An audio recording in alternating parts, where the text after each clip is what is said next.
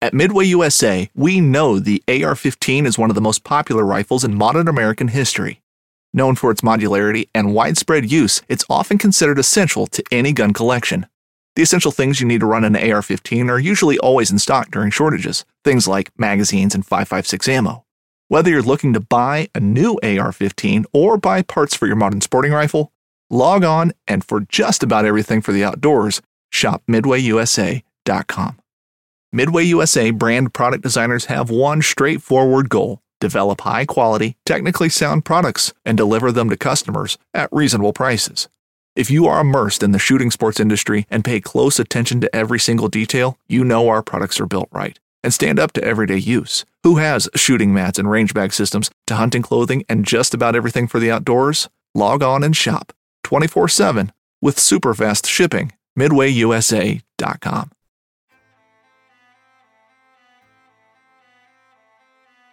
So there's a reason why I started Blood Origins. And that reason is simple. Is that I wanted to convey the truth about hunting. It brings awareness to non-hunters that it's more than just killing animals. How do I start it? Brittany. My name is... Does my hair look okay? It's fantastic. My name is Mike Axelrod. Start again. Yeah, I hated it too. Braxton, you said something in the car to me.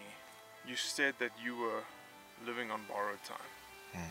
There's a perception around who hunters are, what we're supposed to be, and a feminist that works for a non-profit that is a hunter that has only eaten wild game for the last 20 years is likely not the thing that people think about when it comes to a hunter.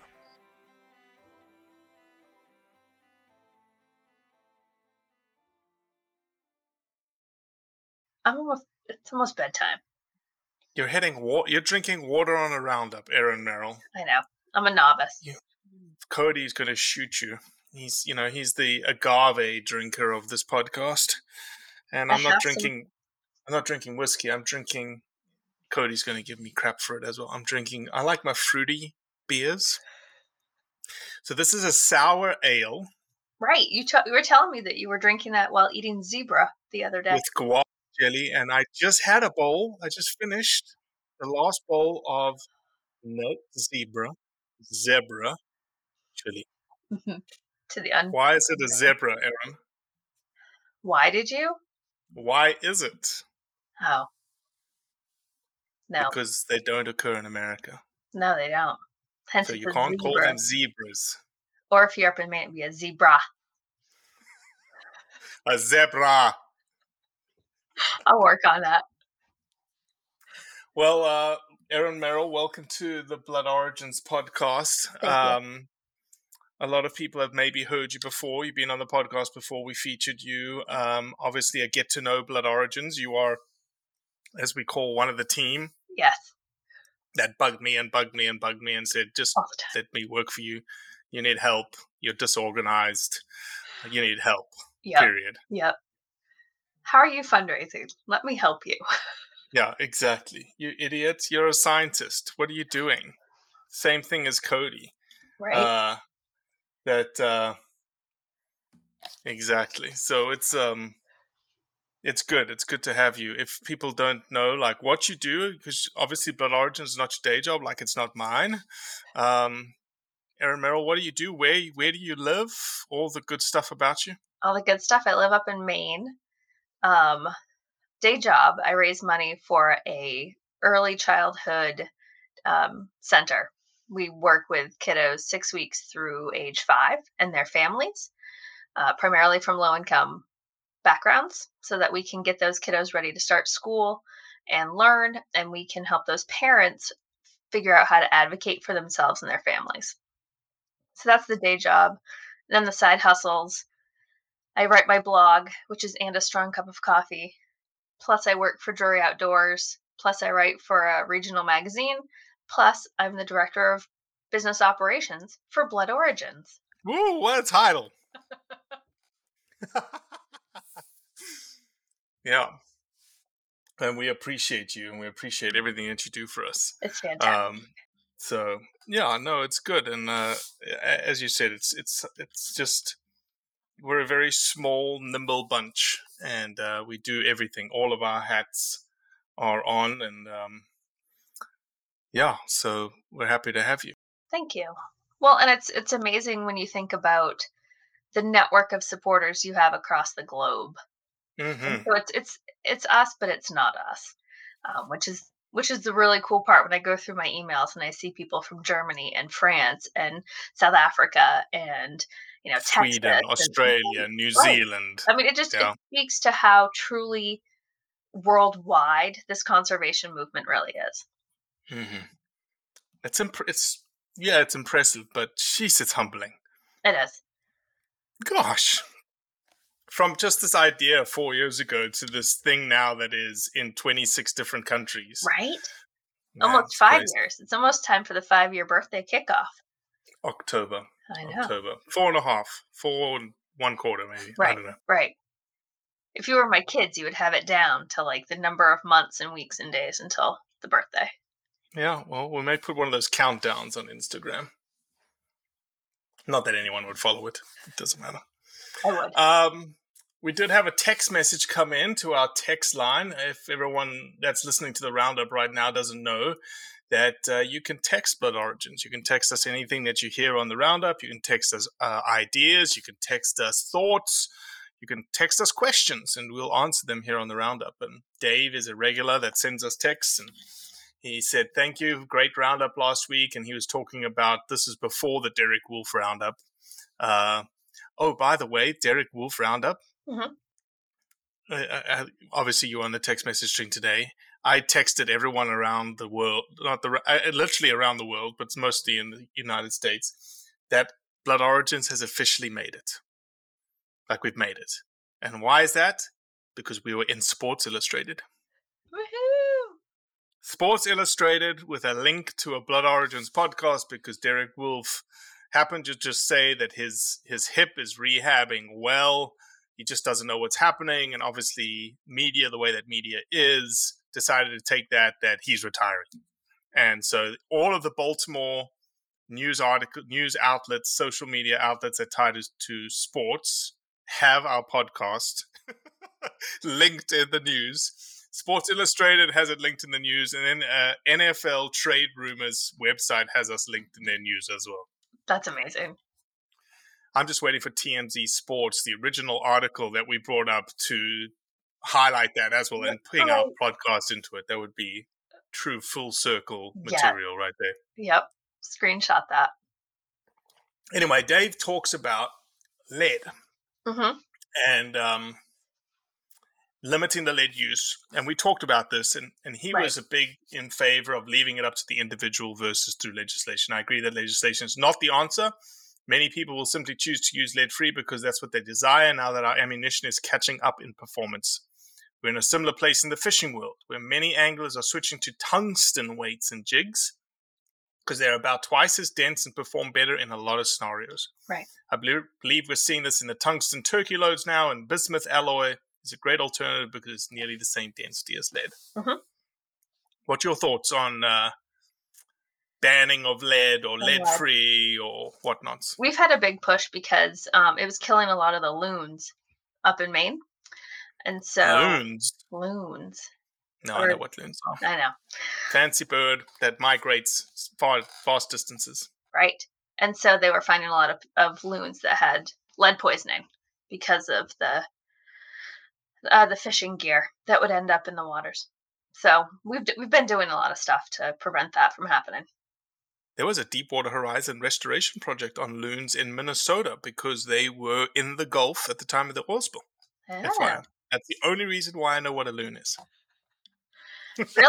Even when you've been up in Maine, you haven't seen them or heard them? Or? It's the same thing as a bloody black bear. I've seen 3 black bears, and I know. It's just like loons. I don't see loons in Maine. I don't see black bears either. And then Jesse goes out and sure, I'll go sit in a stand for 2 hours. Yeah, with perfume, with deodorant on and full, no camera, rifle he's never shot, shoots one in 30 minutes. Yeah, picks it up and throws it over his shoulder and walks back out of the woods. Yeah, it's great stuff. Not that I'm a terrible bear hunter or anything like that. It's because you're baiting them. That's the issue. You got to use hounds or traps. Oh, yeah, I think maybe hounds may be my next venture up there. So, there are obviously a couple of little news articles. Since you're from Maine, I am. there are a couple of news articles coming out of Maine that we want to cover on the Roundup. Where do you want to start? You want to start new, or you want to start with being a little selfish? Which both of them are a little selfish. We can start with the Sunday hunting one, since that's fresh off the presses. All right, let's do it. We're not going to do it. No, I said let's do it. No, I know. I said Maynard, you're not going to do it, and you can't make us. Yeah. So what's the deal, right? So then you've got this. So initially, Everyone else in the country thinks right. It's a terrible idea. You guys should be having hunting on a Sunday. Yes. Yet, let me get this straight. Hunting organizations. Yes. And conservation organizations. Yes. Are opposed to it in Maine. Mm-hmm. I know. So Maine, the way that the bill was written, the current bill, I think we've had something like 30 Sunday hunting bills in the past 45 years. This current one. Wow, really? Yeah, we're not going to do it. We're not going to do it. The way this one was written, it basically cut the state in half. And it said if you're north of Route 2, then you can hunt on Sundays on your own land or with written permission. The big sticking point was with written permission. Maine is 94% privately owned. Okay. And so as long as there's no posted sign on a piece of land, you can go hunt it. You don't need permission. It's wide open. So if you add the caveat that you have to have written permission, potentially you're reverse posting all the land. Because as the landowner, I could then just on that day, though. Well, but you also have a lot of landowners that are saying, we'll post it all. We want to be able to go on our land one day a week and be able to do whatever we want to do. If you're going to be out there hunting, I want to know every day you're going to be out there hunting. So instead of having to come to me for written permission for one day, I'm going to make you do it for the whole season. So, and we have a lot of large landowners that they don't want it. And so if that's the way things are going to go, then they'll come back and say, then you need written permission to be on the land any season. Well, it makes sense, right? It's a trade-off at the end of the day. It's a trade-off on that one day. Mm-hmm. And let's talk about barriers of entry for a second. Barriers of entry into hunting. One of them being place to hunt. Right. And obviously season length. So if season length was 5 days versus 5 months, that's a barrier to entry. So you can deer hunt in Maine, depending on if you're going to use archery, rifle, or muzzle loading, from the middle of September to the middle of December. So it's a pretty long season, depending on what method you want to use. And that's only deer. Bear season runs August through the end of November, depending on which method. You can trap year-round. Turkeys are fall and spring. So you can trap fur bearers year-round? Yes. Well, you can different times of the season throughout the whole year. If you're going to coyote hunt, you can do that all the time. You see a coyote, you can shoot it in Maine. Okay. And you can night hunt for most of the year, doing that with a $10 permit. And then basically once bear season starts, you can't night hunt through when deer season wraps up. Okay. So depending on super liberal opportunities to hunt. Yes. And really, you can go, as long as there's no posted sign, you can go on anyone's land and go hunting. Trapping would be a little different because you would have to, really make sure that everything is labeled, and you'd want landowner permission for that. Mm-hmm. But for the most part, if you during deer season, you take a rifle, take your bow, walk through a field. As long as there's no posted sign, you're good to go. So yeah, it is actually a massive trade-off. Right. In that, if And so it makes sense. the past deer season, we had one of the largest deer kills that we've had in years. We've had high record number of new hunters coming onto the landscape, and you still can't hunt on Sundays. So that's, looking at those two stats, that's not a hindrance keeping people out of the hunting realm. And then there's always the argument about the number of animals killed, because if you're going to add however many more days to the calendar to go hunting, will that then mean that deer season ends earlier in order to make sure that you're being sustainable on the number of animals you're taking? Yeah, but it might take a few years to get to that point. Yeah, Maine is not hitting. Are they hitting their quota every year in terms of number of deer that they want to take? This year we did. Yeah, bear we're not. Really? Moose we didn't.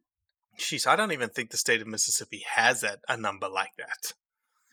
Yeah. We've just got so many deer, right? It's like I can get 8 deer on my license. Wow. See, and they're talking about opening it up for doe permits, because right now you have to apply for one. They give them out very liberally, but unless you're in a certain zone, you can only take one deer. So I had a doe permit last year. When I shot one deer, I was done, regardless of if I took that doe or not. Gotcha. Is your deer population going up, do you think? Yeah. Yep. Because and part of that's, we haven't really had any good, I say good, we haven't had any really hard winters the past 2 or 3 years. So it's not like we have that natural sort of die-off in the winter. They're not yarding up the way that they typically do. Yesterday, I think we had 15 deer run across the road in front of us. And they didn't look sickly. They didn't look like they had a rough winter. They look like they do in the fall when you want to fill your freezer. Yeah, I remember what Craig was saying up where he lives, Brownsville, right? Close to Brownsville. And he says in the winter, it's just like hundreds of deer in town, essentially. Well, they just feed like them up pour there. out of the woods. Yeah. They feed them, which I'm totally against. But they have like this big, they put out troughs and literally feed them.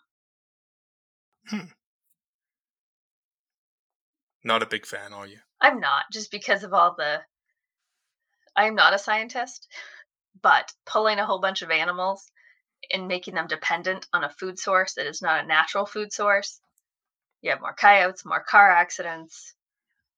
No. Nope. Okay. That's my take. Fair enough. Well, let's not leave Maine too soon. There is another article that we wanted to talk about, one that is written by someone we know. Yeah. Drum roll, Erin Merrill. Yay. So let's talk about PFAS in soils. Yes. We got a little bit of when we posted this about your article, we got a little bit of people giving us a little bit of flack about it. I know. Because it's like conspiracy theory. Why are you making people upset? Why are you making people concerned? Why are you scaring people? Because it's terrifying. Is it really? I think it is. So when you... So let's start again. Start at the beginning. Yeah. Nobody knows what PFAS is. Very, very beginning. Nobody knows what the situation is. So PFAS are called forever chemicals. They were part That's not of... what PFAS stands for. Oh, I'd have to look it up. It's late.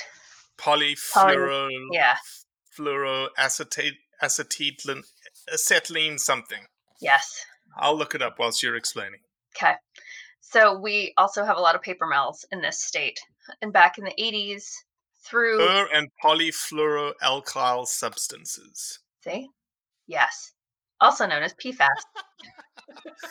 Otherwise known as forever chemicals. Yes. So all the farmers across the state got licenses to be able to get some industrial waste from the mills and spread it on fields as part of fertilizer.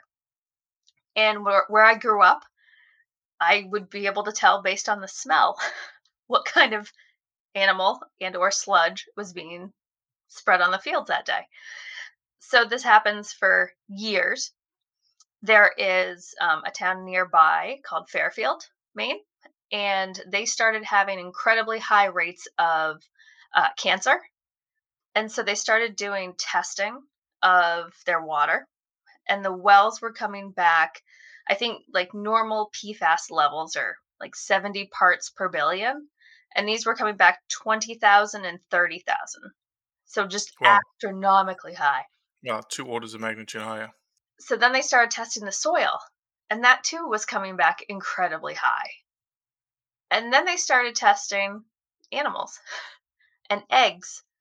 And suddenly the cows that were near the farms had high levels and had to be killed. And nobody would eat them because they were trying to figure out how do you, it's not like CWD where you don't want to, the animal looks sick, you don't want to eat it, you leave it alone. We're talking like decades of this stuff in the soil. It just contaminates everything. So all the grass, all the water gets consumed by animals. The animals pick up these forever chemicals in their bodies. I come out and kill this animal. I eat this animal. Then potentially the PFAS are in my bodies. And PFAS cause cancer and thyroid issues and liver damage. I mean, it's just not good stuff. Yeah, it says here on the EPA website what we don't fully understand yet. Critical questions about PFAS. How harmful PFAS are to people and the environment. How to better and more efficiently detect and measure PFAS in air, water, soil, fish, and wildlife. Mm-hmm. So this fall, they were doing tests on some of the nearby ponds as part of like a fisheries test. And somebody offhandedly said, well, hey, what about deer? So the Department of Inland Fisheries and Wildlife culled a few deer and found that they were testing positive for PFAS. So they immediately sent out a do not eat order. And the order hit everybody's mailboxes 2 weeks into the rifle season, which is the middle of November. So at this point, you could have potentially killed a deer anywhere from the middle of September through the middle of November and have been consuming that deer, in addition to the deer you might have killed last year or the year before or the year before. And so they basically said, don't eat the deer that you have killed in this area because we're trying to do more testing. So we are up to 700 different sites across the state of Maine that are being tested. And part of my article that I wrote for Deercast pulls up a map that has potential sites all across the country in which, it was totally legal. Farmers were getting licenses to do this. It wasn't like they willingly put on, these horrible chemicals knowing that it was going to have this impact to them, because farmers are losing their livelihoods. They don't want to have an organic farm when they know they have PFAS in their eggs and in their chickens, and that's not what they're doing. That's not what they want to do. So we're dealing with an economic impact as well as a community health impact. Mm-hmm. Yeah, it's certainly interesting and something to keep our eyes on. Right. Yeah, interesting stuff, man. Interesting stuff. We're quiet up in the Northeast, but we keep things interesting. Yeah, definitely right now. I'm looking through our articles. I don't think... Oh, we've got another one. Let's stick with the Northeast for right now. Yeah. Jump to Vermont. Let's talk about Vermont, because I believe that Maine has the same issue. Mm-hmm. And so this article is out of the vtdigger.org. And it says Vermont plans for another fall moose hunting season to reduce the moose population. So there's actually more tags, more opportunity to hunt moose in Vermont this year. And it's all based on the idea of reducing winter-borne tick disease, right? Winter ticks, yep. Winter ticks. So what's the issue here, Miss? I'm from the Northeast and I know what's going on. I do. We did the same thing in Zone 4 of our moose hunt. So biologists, the difference between a moose tick and a deer tick is that once the moose ticks attach, they just stay on the moose and they just drain it of blood. So it's a higher risk for calves and for weaker moose coming out of the winter. So what we did and what Vermont's going to do, you think about like the social carrying capacity of moose in a certain zone. The more moose you have, the more likely it is that the diseases, the ticks are going to spread from one to another. So if they don't have a host, then ideally the ticks will just die off and not spread to another animal. So Are they species specific to moose, these ticks? Mm-hmm. Okay. And they're nasty things. They look like nickel or quarter size. Just really when they're filled just up, full of blood. Yeah. And so like we'll be out, snowmobiling, and you'll see these drops of blood. And like at one point, we were snowmobiling, and you see it almost like you're tracking a blood, blood everywhere. And we came upon a moose that was not dead, but close to being dead. And just, it's disgusting. I hate ticks, but he was crawling with them. And so the biologist came out and killed him. Oh my gosh. But that's why, because they want to make sure that there are fewer moose on the landscape to try to get these ticks to go away. Mm-hmm. Yeah, this article says the ticks cannot spread as easily in lower density moose populations, leading to a focus in certain specific regions of the state, right, where there is currently more than 1 moose per square mile. Moose densities greater than 1 per square mile support high numbers of winter ticks, which negatively impact moose health and survival. So if you ever wanted to hunt moose in the Northeast, Vermont may be the way. Right.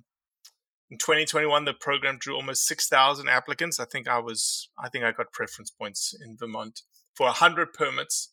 Total of 62 moose were killed, and they plan to issue 60 either sex moose. It sounds like an additional 100. Yeah. Yep, an additional 100. So there'll be 200 moose tags available in Vermont. Yep. Doubling the opportunities. Right.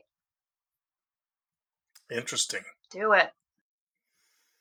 I want to see if I can get this bloody article to play, the next one.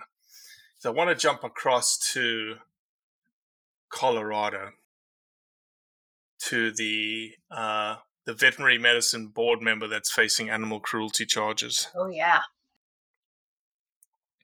Let's see. Did I send it to you via text? Actually, no, I'll pull it up this way.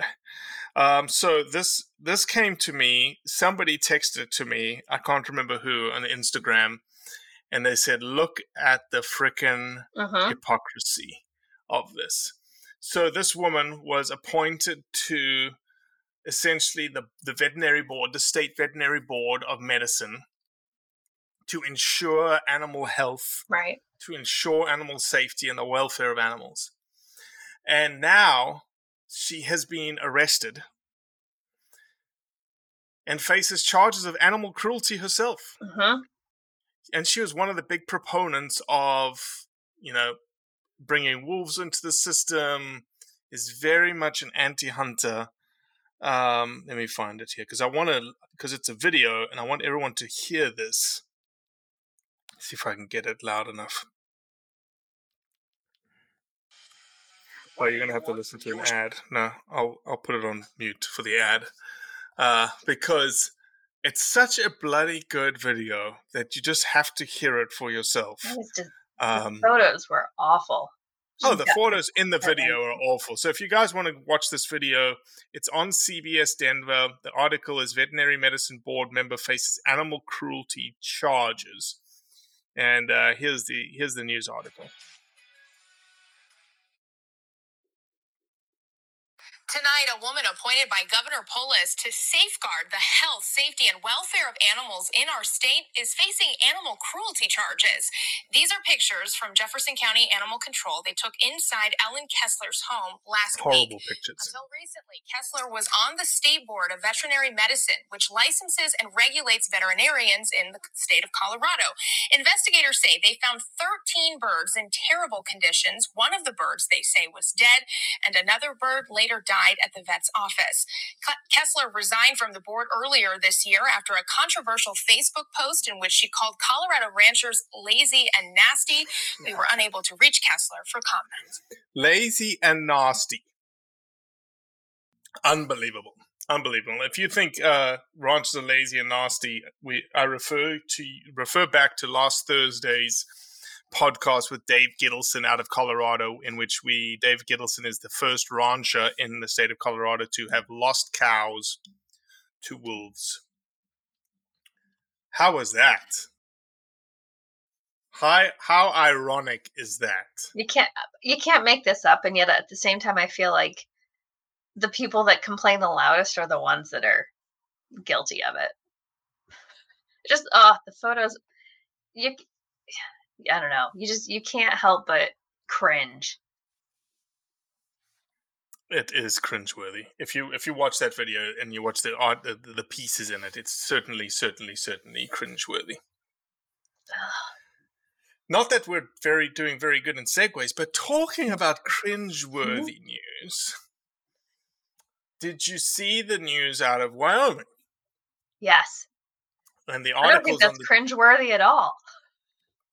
For some, maybe. For others, not. Right. Just depends on how fresh yes. the incident is that you come across. So on the Daily Wire, you can find an article called Road Grill. Yum. A new app lets people claim roadkill so they can eat it. And the article says Wyoming may not be seen as a technological hub on the leading edge of innovation, but the state has just introduced an app that may be the first of its kind this winter. This winter, Wyoming rolled out an app that lets people claim the animal they just hit with a car so they can serve it for dinner. You say, yeah, like you're so enthusiastic. I've done it before. You purposely hit an animal and then claimed that it was going to be the road killed it? No. I watched a guy cold clock a doe, and he was mortified. And I pulled over and was like, "Hey, you gonna take that home?" No, I had to go back to the house and get the gun and finish off. But all I had to do was call the dispatch, and they put me in contact with the animal control folks. Or whomever it was. I gave them my license number. They gave me a tag number. Done. Yeah, so this app just allows somebody to do essentially that thing, right? Mm-hmm. You may see someone or you hit it yourself. Right. And you're able to connect in with the Game and Fish, as well as Wyoming Department of Transportation, because they're utilizing it from a understanding on where collisions are occurring, how they're occurring, times of day, all of those kinds of statistics that would be very, very valuable for transportation understanding, for these big overpasses that they're building or underpasses that they're building. I cannot say that I have ever eaten roadkill. I'm sorry. I guess it depends. I don't know. I watched her get hit, and I guess for me, I'd rather take it home and. Oh, I get it. Yeah. I've just never been in that situation, like when it happens right then and there. Right then and there. Or have I? I've seen dead deer. Yeah, but if you can't tell, if you can't see it happen or come up on it, and the car's still my neighbor hit one in the same spot as the other guy, and I was the first person she texted. It's like, hey, my freezer's full. Do you want this deer? No. But I know people are out there that will see a deer and check it. I'm not going to pull over just to see how fresh it is. I don't think I'm going to do that also. But one of the somebody that's been on this podcast before, Jaden Bales, who's in the Wyoming Wildlife Federation, is quoted in this article. And another part to it is whenever you've got a roadkill occurring, it's typically going to attract predators and raptors and stuff like that, which may reduce that type of collision or any other ancillary efforts that come from it, right? Wasn't there something about them sending in a sample to get tested for CHD too? CWD? CHD? I know, it's late. It's after my bedtime. I didn't see that, but I'm sure that that's something I'll that find you it. definitely could be used. Um, oh yeah. Yeah, sent a lymph node from the deer that was Well, tested. that was just because it was someone else that he just did it for his own edification. No. But still, Jamie. I would think that would help a little bit for monitoring that sort of thing if you have extra samples that are coming in. All right, let's do one more, and we'll wrap this up as a short roundup this week. Bombing it. Are you, Cody's going to tell me that I'm not doing a good job, and that's why we're wrapping it. You're not bombing it. You're tired. It's 8:30 here. It's late. Oh, I get it. I'm like you. I become a night owl or disappear. It's because we have kids. 100%. All right, in your mind, there's an article in the Democrat and the Chronicle. Yes. That asks the question. Yes. What's the greatest conservation success in U.S. history? Yeah. So what do you think? What would you say would be the greatest success story in U.S. history? I don't know. I wanted to think it was something wonderful like elk, but because I don't. It wasn't my first choice, but I agree with their choice. What is their choice? Turkeys.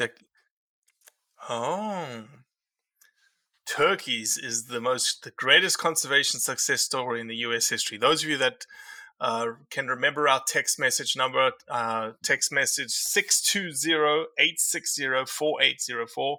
That's 620-860-4804. What do you think is the greatest conservation success story? Let us know.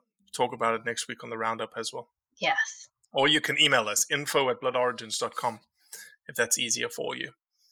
Are you with them? So you agree. Turkey is it. I mean, the state of Maine didn't have any for the longest time, and they've reintroduced them, and they have taken off so much that we are now sending them to East Texas to get repopulated back down there. It's like, you didn't have white-tailed deer either, though. We've always had deer.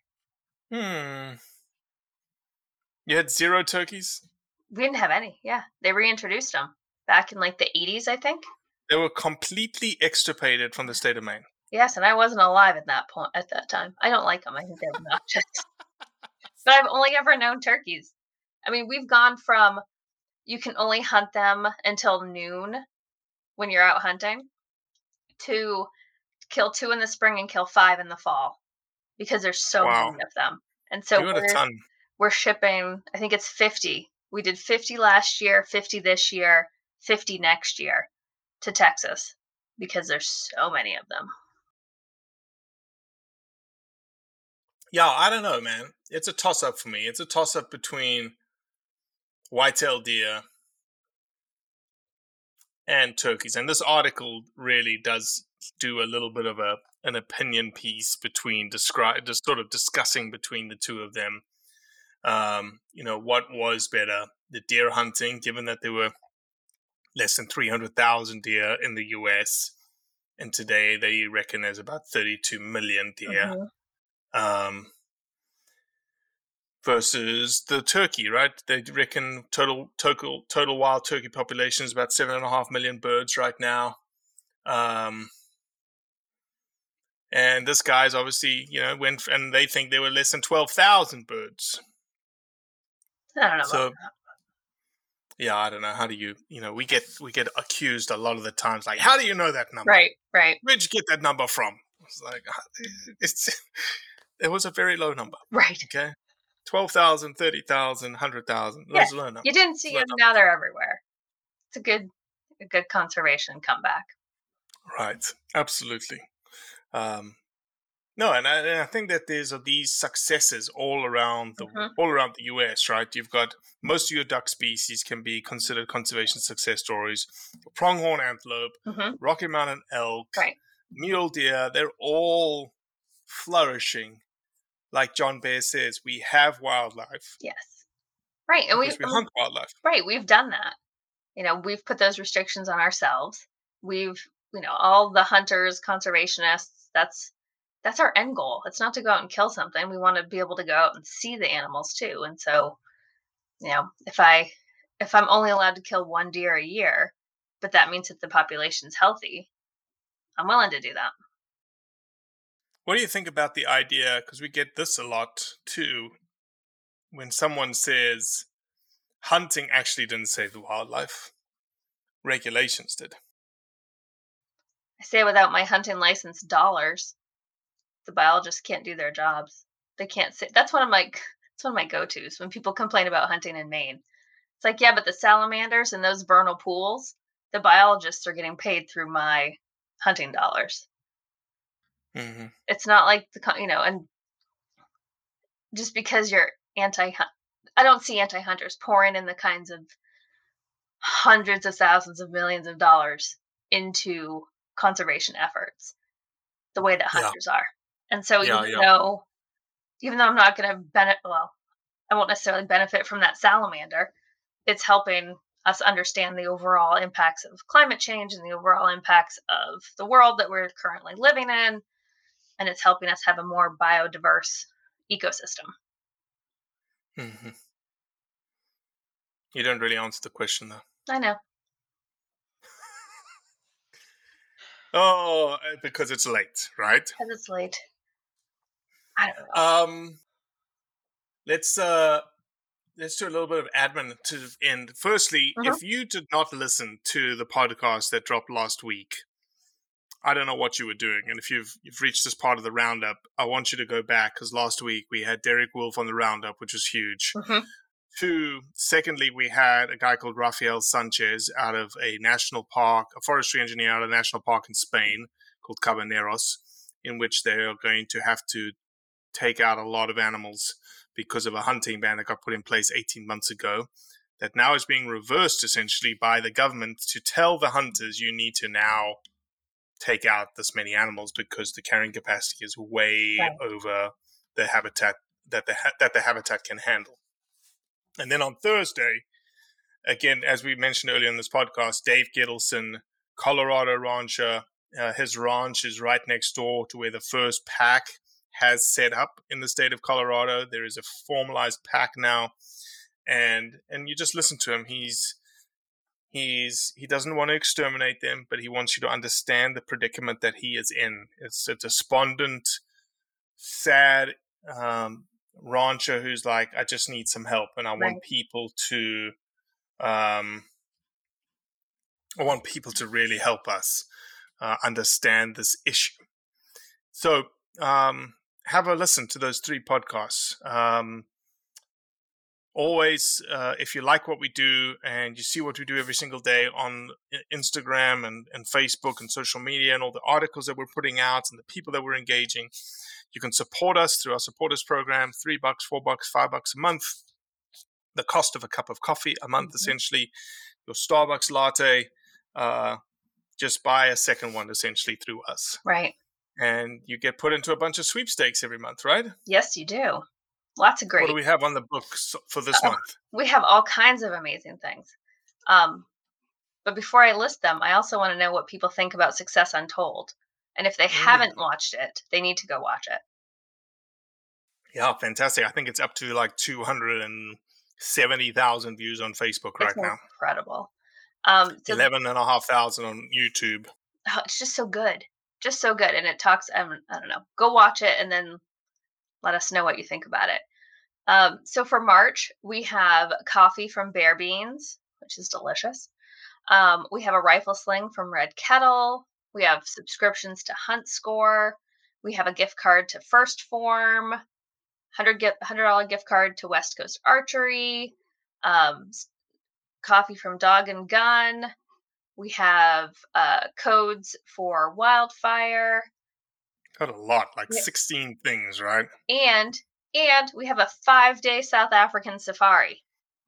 Yeah, with Wetstein Safaris. That's Yes. all inclusive, all your food, all your booze. Show up at Johannesburg, South Africa. Oliver will meet you at the airport, take you to his beautiful place in the Wartburg Mountains. It's malaria free. You don't have to worry about it. And you get 3 trophies, and the trophy fees are included in the package for a Blessbuck, a black wildebeest, and an impala. It's amazing. And you can win You that cannot for win it, Aaron. a $5 donation, $5 a month. Yep. What did you say? And you cannot win it. I said you know. cannot win it. Sorry. I can't. My Neither friend. can your husband. I know. I need to get my friends to do it. Mm-hmm. And then have Cody draw it, so there's no question. Exactly. It's like, exactly. Robbie, I can't work this week. I gotta go to South Africa. That's right. And then if you are a brand, if you're an organization, if you're a business, even if you're just a regular business, and you want to donate to what we do, we have a conservation club in which a monetary donation on a monthly basis just stands next to us. It just essentially announces to the world that you believe in what we do and why we do it and want to help us. And monetarily, that's everything we need. Right. So get on board, DM us, reach out to us, email us, info@bloodorigins.com, and get involved in the Conservation Club. Right. I'm a Conservation Club member under my blog. You are. I am. I am very appreciative of that. So I challenge people. It's $50 a month. It's nothing. You put it on a That's it. credit card, and the impact that it has is incredible. Exactly. If you want some Blood Origin swag, there's some swag on the shop. I need to put the Next Country t-shirt up. Maybe we do a Spanish one, since everything is popping in Spain right now. I may do that. Erin, thank you. Absolutely. Time to go to bed. I know. Next time I do it, I'll have to I'll get a stronger drink, and we'll have to make sure that Cody's part of it. No, freaking whiskey. It's Poland Spring, so I'm representing the state of Maine. That would mean, so not Poland, the country. No. Poland is in Maine. Poland Springs, yep. Okay. Something else to know. Right. It's all good. Thanks, Erin. Absolutely. Talk to you later. Ciao. Well, that's it for today. I appreciate you listening, as always. Leave a review, share it with your friends, and most importantly, do what's right to convey the truth around hunting.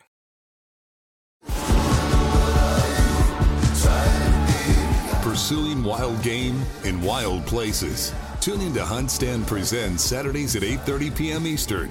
Waypoint TV, the destination for outdoor entertainment. You'd think, with 4 of us spread out on a tiny island, that the task of tagging a whitetail would not be a big thing. But, as I've learned, no matter where I've been, whitetails can be damn tricky. Pursuing wild game in wild places. Tune in to Hunt Stand Presents Saturdays at 8:30 p.m. Eastern. Waypoint TV, the destination for outdoor entertainment.